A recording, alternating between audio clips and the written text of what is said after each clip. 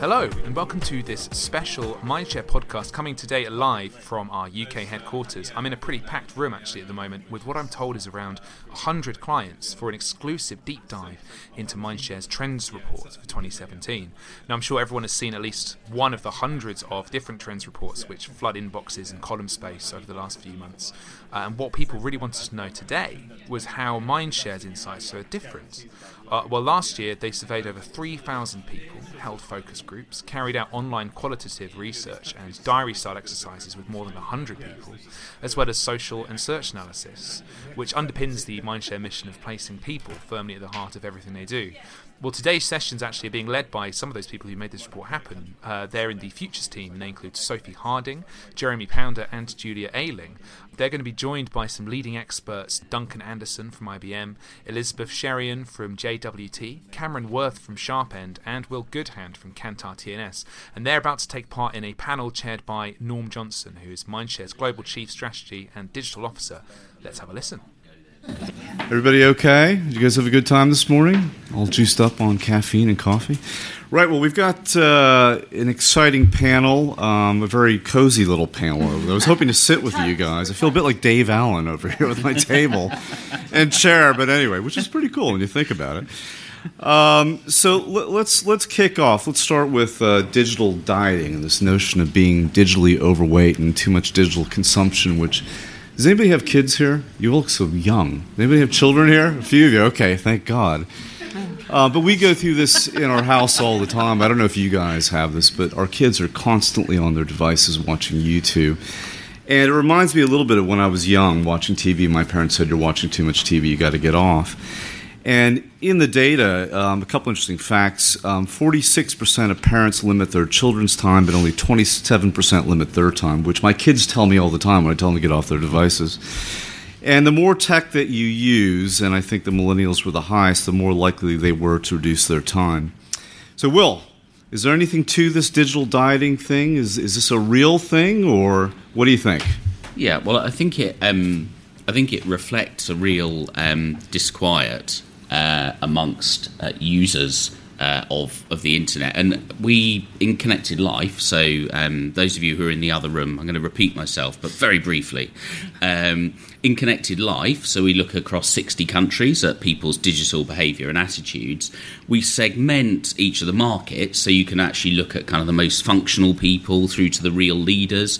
And actually, where we've picked up quite a lot of the discomfort about some of this stuff, about kind of the bad habits that they're getting into and all the rest of it, and intrusions, is actually amongst the leader segment. So, the folks who've been pushing the boundaries a bit have then actually found, yes, my goodness me, I am addicted to the sort of serotonin hit of getting likes and what have you. And actually, we did some qualitative work, and it can go either way. So you can have some people getting off Facebook, but because they don't feel they're getting the like hit quick enough. And so they move somewhere else, like Instagram, where actually they feel like they're getting a much bigger hit more quickly from what they do. So there's that, but there's then also people who just have a kind of fundamental discomfort about what have I got myself into. Right. Is anybody digital diet? Have you done a digital diet? Have you guys done digital? The IT guys here? This is the ultimate test. No. You guys, so what did you end up doing? Did you just stop using the internet for a while, and how'd that go? Did you feel better? Right. It was good. Okay. I'm sure that's good for me as chief digital officer, but anyway. Knock that stuff off. We don't need any of that. What do you guys think? Any other opinions on this? Is this a serious issue for the future? You think about augmented reality, where we're going with that, of putting more virtual reality, I guess, the goggles on and sort of being displaced from reality altogether. Do you guys think this is something that's going to grow as an issue or not? I think it will grow a lot because you've got the artificial intelligence angle of it, where instead of it just being a screen that you're kind of interacting with Facebook or something, it's actually some kind of personality that you're interacting with. And you see already, we were just chatting about Alexa, the Amazon Echo thing, and I say to Alexa, shut up, when I want her to stop playing music, and my wife says that I'm being rude to Alexa. It's this kind of disembodied voice, but already she's got a personality in our household. And as these things get more sophisticated, you can see it's becoming addicted to the personality. You hear about people having relationships online with people they've never met. Well, maybe they'll have relationships with avatars online that don't actually physically exist. And that could be incredibly addictive. What do you think of the implications are to brands? Is there anything they can do about this, or is it just something they need to be aware of? I mean, the REI example comes to mind, which is an outdoor clothing shop in the U.S., and they shut down on Black Friday, the day after Thanksgiving, and obviously cost them some money, but they wanted to send a message of, hey, look, we think it's important you get outdoors and exercise and spend time with your family. So is there something brands can do around this subject to encourage people to spend a little less time with digital or use their time more wisely, something around the brand territory? Cameron, you look like you're shaking your head. That's just my... okay, that's just the thing you do. Okay, does anybody else have it? But no, okay. I mean, I organise a couple of parties every year, once every 4 months, and we have a kind of rule, which is if you see someone taking selfies or videoing on the dance floor, then you're encouraged to tell them to take the phone down and stop recording people. And I think there's something in that for brands who are aligning themselves with music or real world experiences, being kind of unashamedly offline and being like, look, we're here for being in the moment, enjoying the actual experience that we're putting on, versus trying to get likes from people on Snapchat by turning yourself into a dinosaur filter or whatever. Is it just because you don't dance very well that you don't want any selfies of you dancing? Because that's what I typically do. But anyway, I'm an excellent dancer. Right. You can't tell my shaking on stage. Just more animated. Let's move on to tunnel vision. So this whole notion of, and you look at all the data, everybody loves personalization and greater relevance and advertising, so on and so forth. But this notion that somehow we're not seeing other things that could be quite valuable. And I loved, I don't know if you read the trends deck yet, or the trends material yet, but the Danish study that suggested that the more that you consume news through social networks, the less aware you are. And then I looked at the U.S. data, which most Americans consume their news through social networks, which may explain a few things that have happened in America recently, less so in the U.K. Do you think there's such a thing as too much personalization, Helen? I think there is. I mean, if you look at Brexit and the echo chamber of Facebook and the personalization, all that sort of stuff. Yes, I want to have stuff that actually gives me a different perspective. And if I get things that they think only I want to hear, you become slave to an algorithm, which ignores the fact that you are actually a human being who may not be able to articulate something, but that serendipity of discovering something that you didn't think you were interested in, but you did find very interesting, you're going to miss all of that sort of stuff. And being in that echo chamber and being, a slave to an algorithm means you're going to lose that. I mean, the fact that most people do find their news, on Facebook, to me is terrifying, especially considering, one of the big challenges that now everyone's aware of is, fake news or alternative facts, as the case may be, and how in a world where things, where do you get stuff that sits outside that algorithm for you? Duncan, so Watson, so obviously you've got some artificial intelligence algorithms. Should we worry about this stuff? I mean, I read recently that Google discovered that 2 of its algorithms had been talking to each other, and they weren't aware of this, and they have no idea what they were discussing amongst each other. I've seen a movie is this something that like that. Yeah, I mean, is this something, or do you think the algorithms in reality will adjust to reflect that desire to see new things that perhaps we wouldn't be aware of? I think it's something we should be aware of, but I think the press is very aware of it already.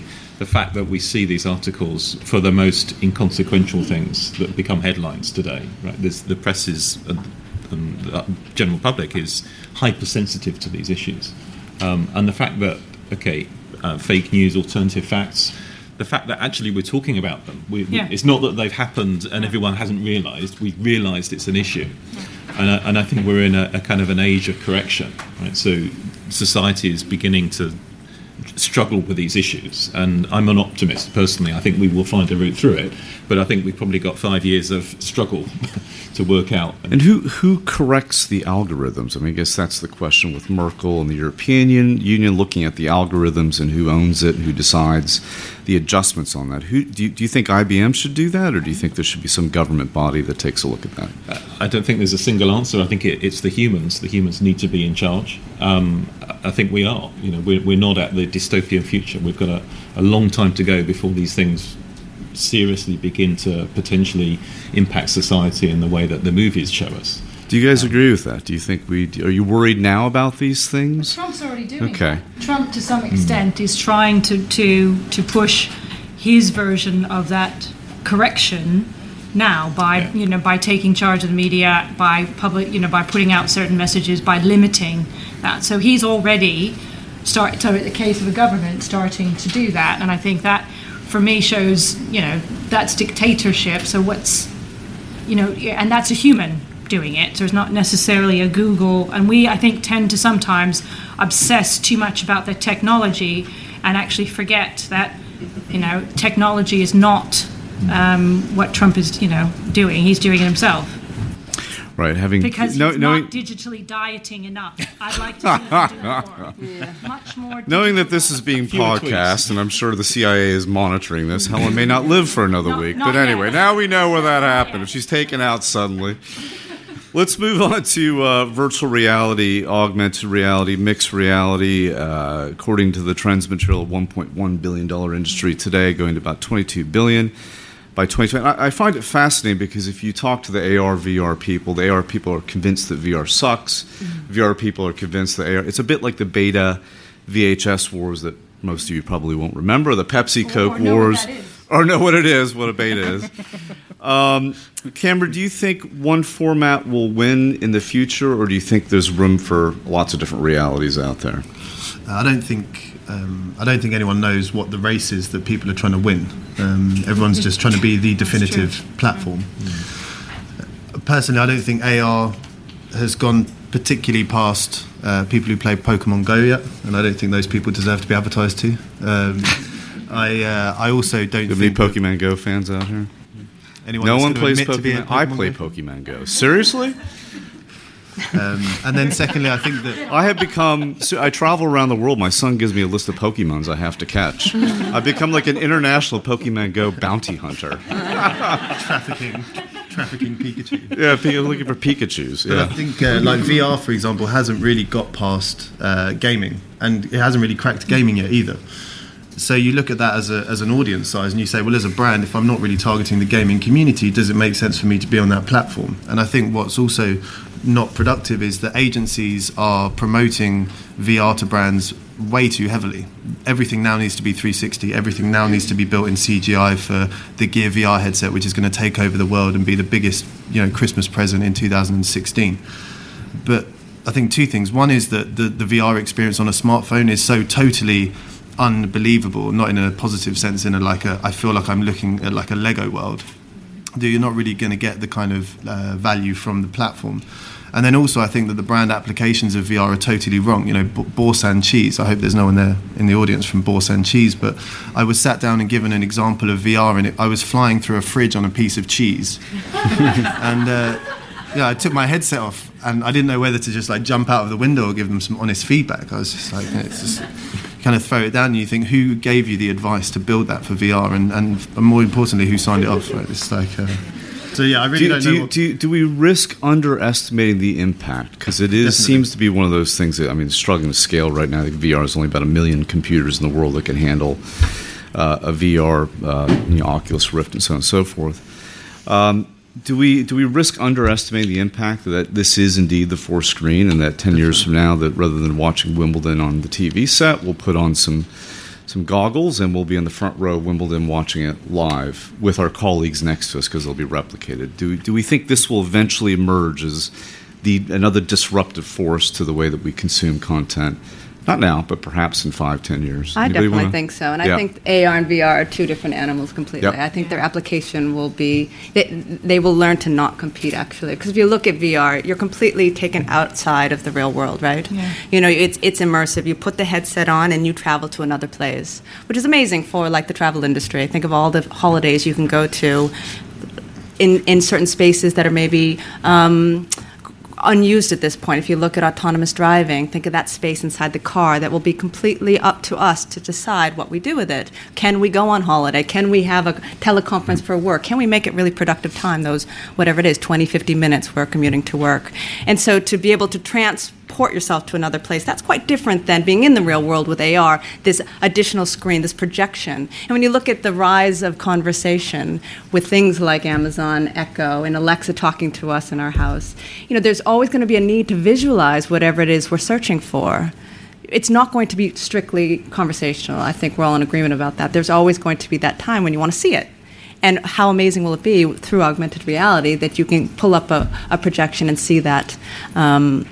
So I think that they are in their infancy. It's just like AI is still very new. It's learning from us, and they're going to evolve, but they're all going to have their place. And have you guys seen any really killer examples of AR, VR, something beside the Boris and cheese? Have you seen anything out there you think, this is pretty cool, actually? It's got some real legs to it. I did.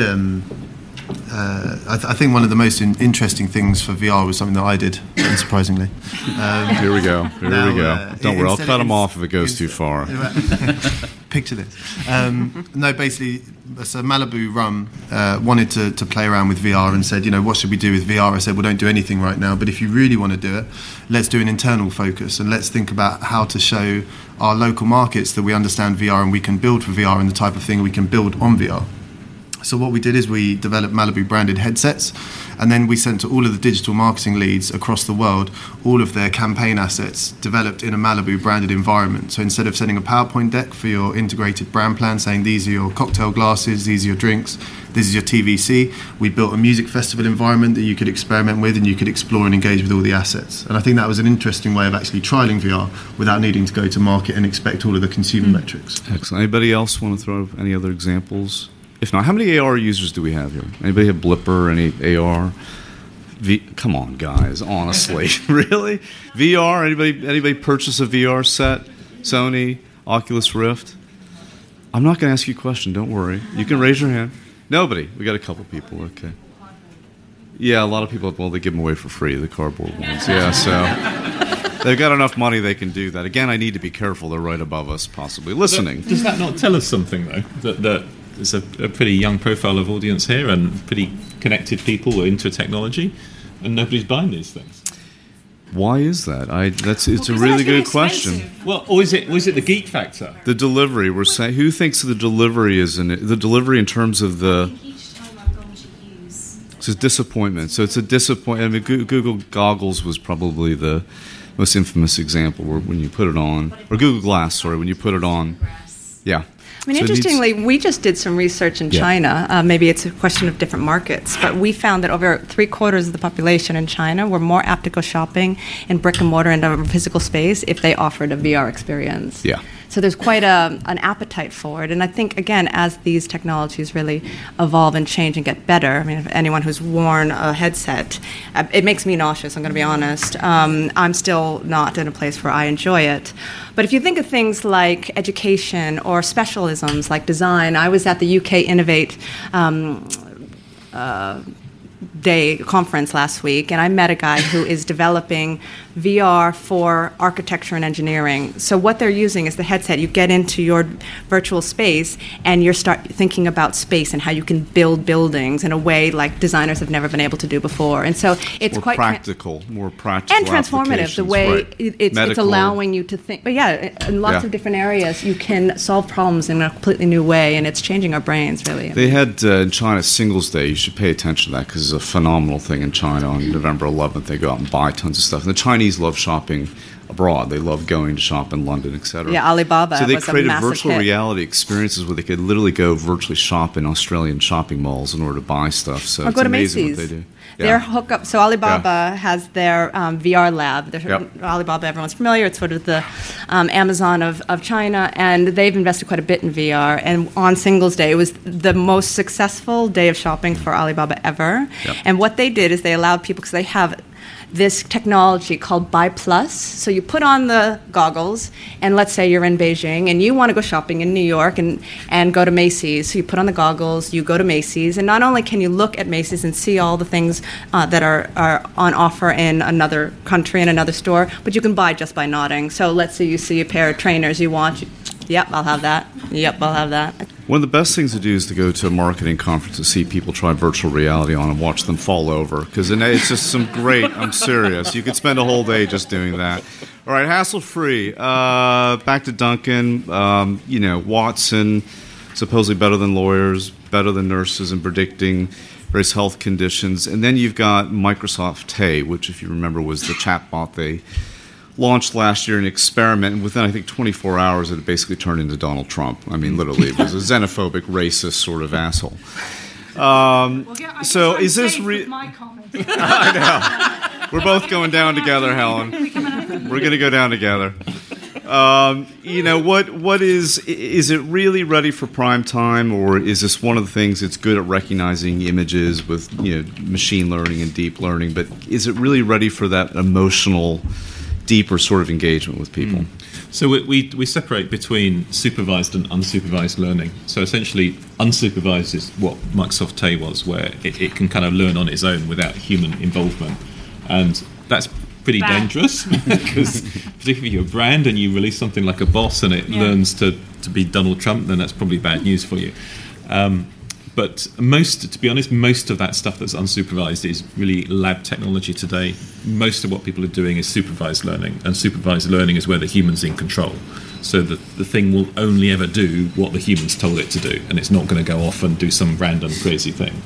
So I'd argue that it is ready because of that distinction. Right, and let's the interesting theme that came up was this tension between the joy of having things done on your behalf, reordering with Amazon, but this nervousness around what is it actually doing on my behalf and how do I control that? So any thoughts on how that gets resolved over time? Yeah, well, I mean, I think it's actually a Mindshare stat, this one, but people were asked which of the brands they would be happy to give their data to. And so if they had to choose one, so only 12% said Facebook, but 33% said Amazon. So already you can see just that kind of combination of trust and utility in terms of what you're getting in return, actually seeing people become much more comfortable. And I think, clearly, as we've seen, things will evolve, and, there will be that adjustment process that I think Duncan talked about. But you'll see that progress, and people who get it right, brands that get it right, will be rewarded.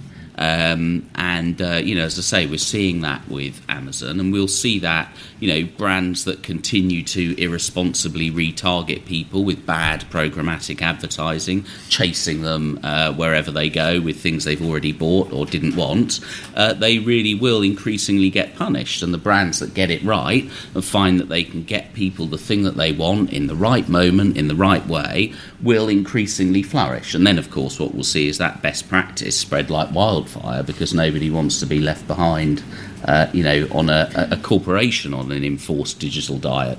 Not a good look. And there's that trade-off between the utility that it gives me and what I'm willing to exchange for it. So the amount that Amazon knows about my house is truly frightening.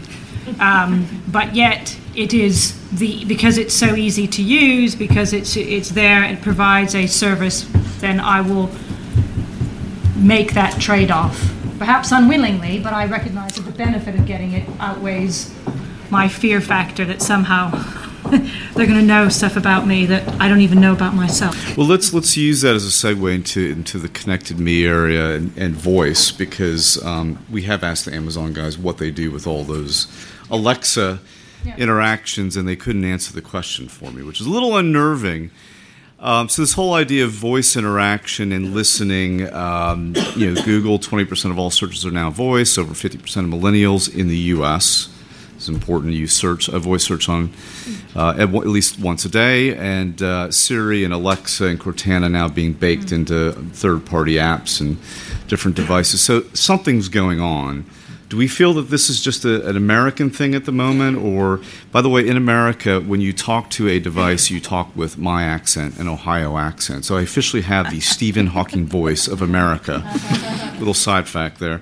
But is this an American thing, or is well, this? It's not just in America. I mean, in South Korea, there's a product called Nugu, which was put out by SK Telecom, and it is an Echo / Google Home competitor, and it speaks in Korean. Alexa speaks in German.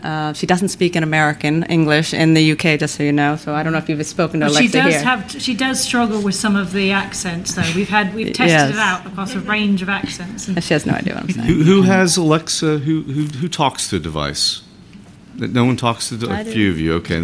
Who has never talked to a device? Okay, quite a few of you. And why is it just because you don't think it's good enough? I feel like a dork when I do it. I feel like a complete idiot. So for me, it's more of a generational thing. Okay. So do we think the technology will get better so that it can recognize Midlands accents and Brummies and Welsh and so on and so forth? You can train the Echo based on the difference in language. So if it's a Swedish person speaking English, you can actually repeat a phrase and then it will use that to start learning the accent of the person, because we do a lot of installations in European head offices.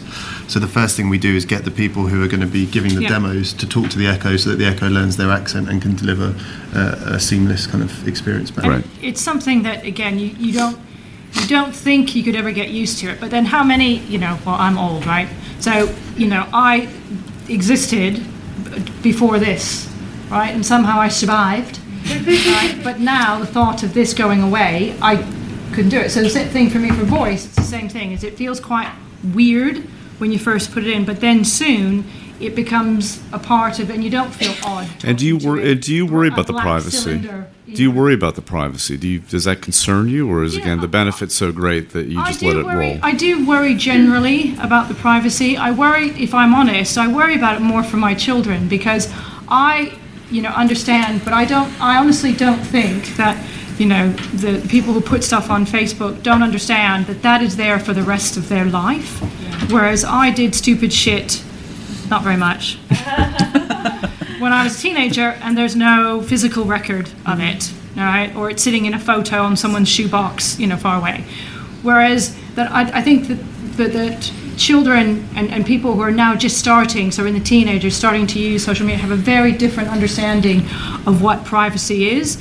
And I think it's really, really important for me as a parent to educate them about what is actually the trade-off, so they understand that there is a trade-off, because a lot of time they'll grow up and they won't know, because the opt-ins that you now have for the Facebooks, for WhatsApp, for et cetera, you just go, yeah, and you don't even read it. Yeah, right? And that, I think, is really, really important for parents to actually educate about what actually are you signing up for, so you understand, so that you can make that trade-off.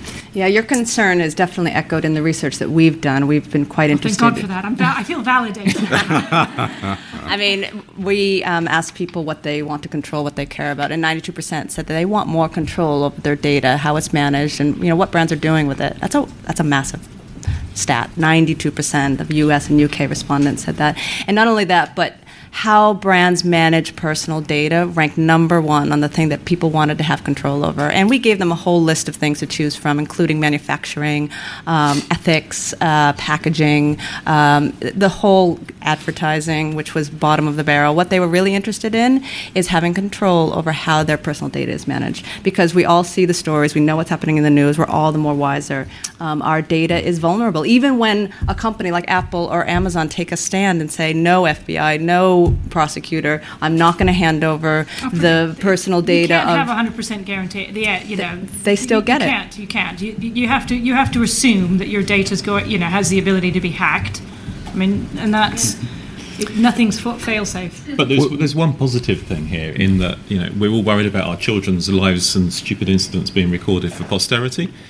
But Donald Trump proves that it's possible to have those things recorded and still become US president. It doesn't matter anymore. There we go. With probably the one positive thing saving grace coming out of the Trump presidency is that there's hope for morons everywhere.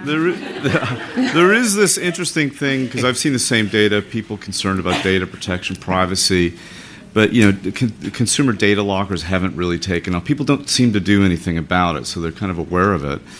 But they, when there's research, when you go online, you behave as if you've had 2 glasses of wine. I mean, like 60% of Brazilians sext on a regular basis, and people just don't seem to have any inhibitions when they go online. But anyway, I don't know if you saw the Barbie example with Mattel, where Barbie, you could talk to Barbie and it would go up to the cloud and Barbie would come back with a response, a bit like Siri in your Barbie. And Mattel had to cut the whole line of toys because it was capturing family arguments, and Barbie was coming back with advice to the family, which is a bit unnerving, but hey. Right, last question for me, and then we'll open it up to the floor. But there was a little bit connected to be about implantables. Does anybody have an implantable on the panel? And if you do not have an implantable, what implantable would you like? We'll start with Elizabeth. I'm not a grinder, as they call them, but it's super interesting. I mean, if you put these RFID chips in your skin, it means you can. I mean, there's a company in Sweden, I think it is, in Stockholm, where all their employees are outfitted, and it looks a little bit like when you're getting a tattoo, but it's a surgery, and they implant this little chip into your skin. But that means when you go into the building, you don't have to find your pass, which is stressful. Let's be honest. But I don't know if I resort our to CEO surgery. had it done. I saw the film. Don't do it. It hurts. Getting it in is fine. Getting it out, not nice. Yeah, I don't know. At this stage, that's less appealing to me. I probably would err on the side of caution. But certainly within medicine and what kind of, these nanobots and what they can do, and, ingestibles, I think, holds far more interesting prospects. Cameron? Yeah, I had the implantable. Which one did you get? And where is it, more importantly? The NFC implant. It was in my forearm. Yeah? Because I live in Sweden, so it was very easy for me to hop over and get it jabbed into me. But it's hard to fly with them. And I think we live in a fairly paranoid state now. And I think when a half Iranian guy is going through an airport and the security gate beeps... And you won't be able to get into America anymore. So that'll you have electronics embedded in your arm. It's just sort of waiting for the machine gun. Raise a few flags. Duncan? I'm going to stretch the question slightly. The Amazon Dash buttons that you have, they're not embedded, but you just press a button. So the typical one is Persil for your washing powder, and you just press it and automatically new washing powder turns up. I was browsing through the Amazon website, I noticed they have a Durex Dash button. There we go. Where do you put that? For all sorts of reasons. So Amazon knows how many times you press the dash button. There we go. Right, all sorts of data on you. Will? I think I would go for something which actually, because there's a certain time, isn't there, in human experience where you know you're tired, but then when you're really tired, or you're in a situation where you're going to get that migraine tomorrow, but you haven't quite realised it, because actually the pattern is that you're overtired, so you're actually feeling quite high. It's the some kind of device that actually can know you better than you know yourself in that moment. I think that's where we'll find that people find this sort of technology is useful, where it actually says, no, remember, this is the kind of time where you need to go to bed at 9:30 p.m., you idiot. So and for your kids as well would be. Well, exactly. Basically, I need something to kind of be a mother figure for me. Just in a digital sense. Okay, it's getting deep now. We're going deep. Hang on, everybody.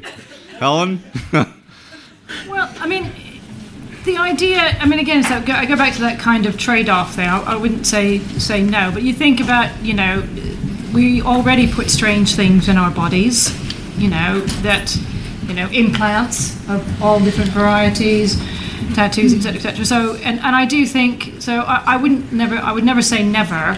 I just think at the moment I don't see the actual benefit of doing it outweighs actually what could I do other than entering the building without a pass. Not quite yet on that. But you think about how much already is going onto your phone, pay by your card, all of that sort of stuff is the next iteration that all of that stuff, goes in. But I think from a health perspective, you think that birth control's already, an implant. You think about the ability of the cameras to go in to diagnose sort of stuff. So, or to have, an implant that, which we already do, pacemakers at rate. So all that sort of stuff. Right.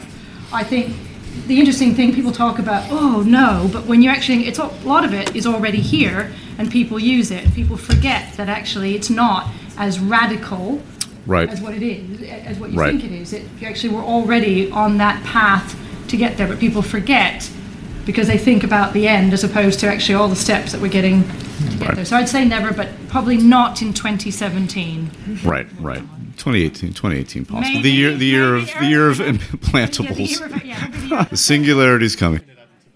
Norm Johnson from Mindshare there, heading up the panel featuring Elizabeth Cherian from DWT, Duncan Anderson from IBM, Will Goodhand from Kantar TNS, and Cameron Worth from Sharpend, who I caught up with for a very brief chat just to see how his day had gone and what he'd found out during the day. My name's Cameron Worth, I'm the founder of Sharpend. The reason I'm here is I was invited by Mindshare to come and give a presentation on Zero UI and the move towards voice-enabled assistance in the home. So I gave a quick introduction into what that actually means for businesses, brands and consumers, as well as some kind of key consideration points when building voice applications. In terms of the panel, I learned some really interesting things about what other markets are doing around voice. So you've pretty much got the Amazon or the Google equivalents in other key markets such as Asia and South Korea, for example. So that was interesting. I think also hearing from the audience what they're into and what their opinions are. I think sometimes panels are quite insular in terms of it's just the 5 people on stage giving their opinions, but actually it's really interesting when you open it up to the audience and get their thoughts, which I thought Norm did a great job of. Mindshare have always been ahead of the curve in the sense where they're really exploring the future of media in its truest sense. They're not just thinking about the future of advertising. And I think the Mindshare 2017 trends report, just like the 2016 and the 2015 before it, have always been very, very precise in terms of where brands need to be focusing their attention, and I think they're always kind of 9 times out of 10 completely on the money. And finally, I spoke to Sophie Harding, who leads Mindshare's intelligence team, to see how the day had gone from her end. So I'm Sophie. I head up our trends program here at Mindshare. Really pleased with how the day went, and we had a great turnout. The panel in particular I thought was a really, really interesting debate. We had a real mix of viewpoints and some really honest thoughts there from all of our panellists. I really enjoyed that part of the day. For the rest of this year, we will be releasing some specialist research reports into some of the areas we've already talked about within the Trends report. So in the next few months, we have a Future of TV/AV report coming up. And April, we're working on a joint project with JWT around voice interaction. Thanks to everybody that came today and for all your interest that we've had in trends. And thanks for listening into our podcast.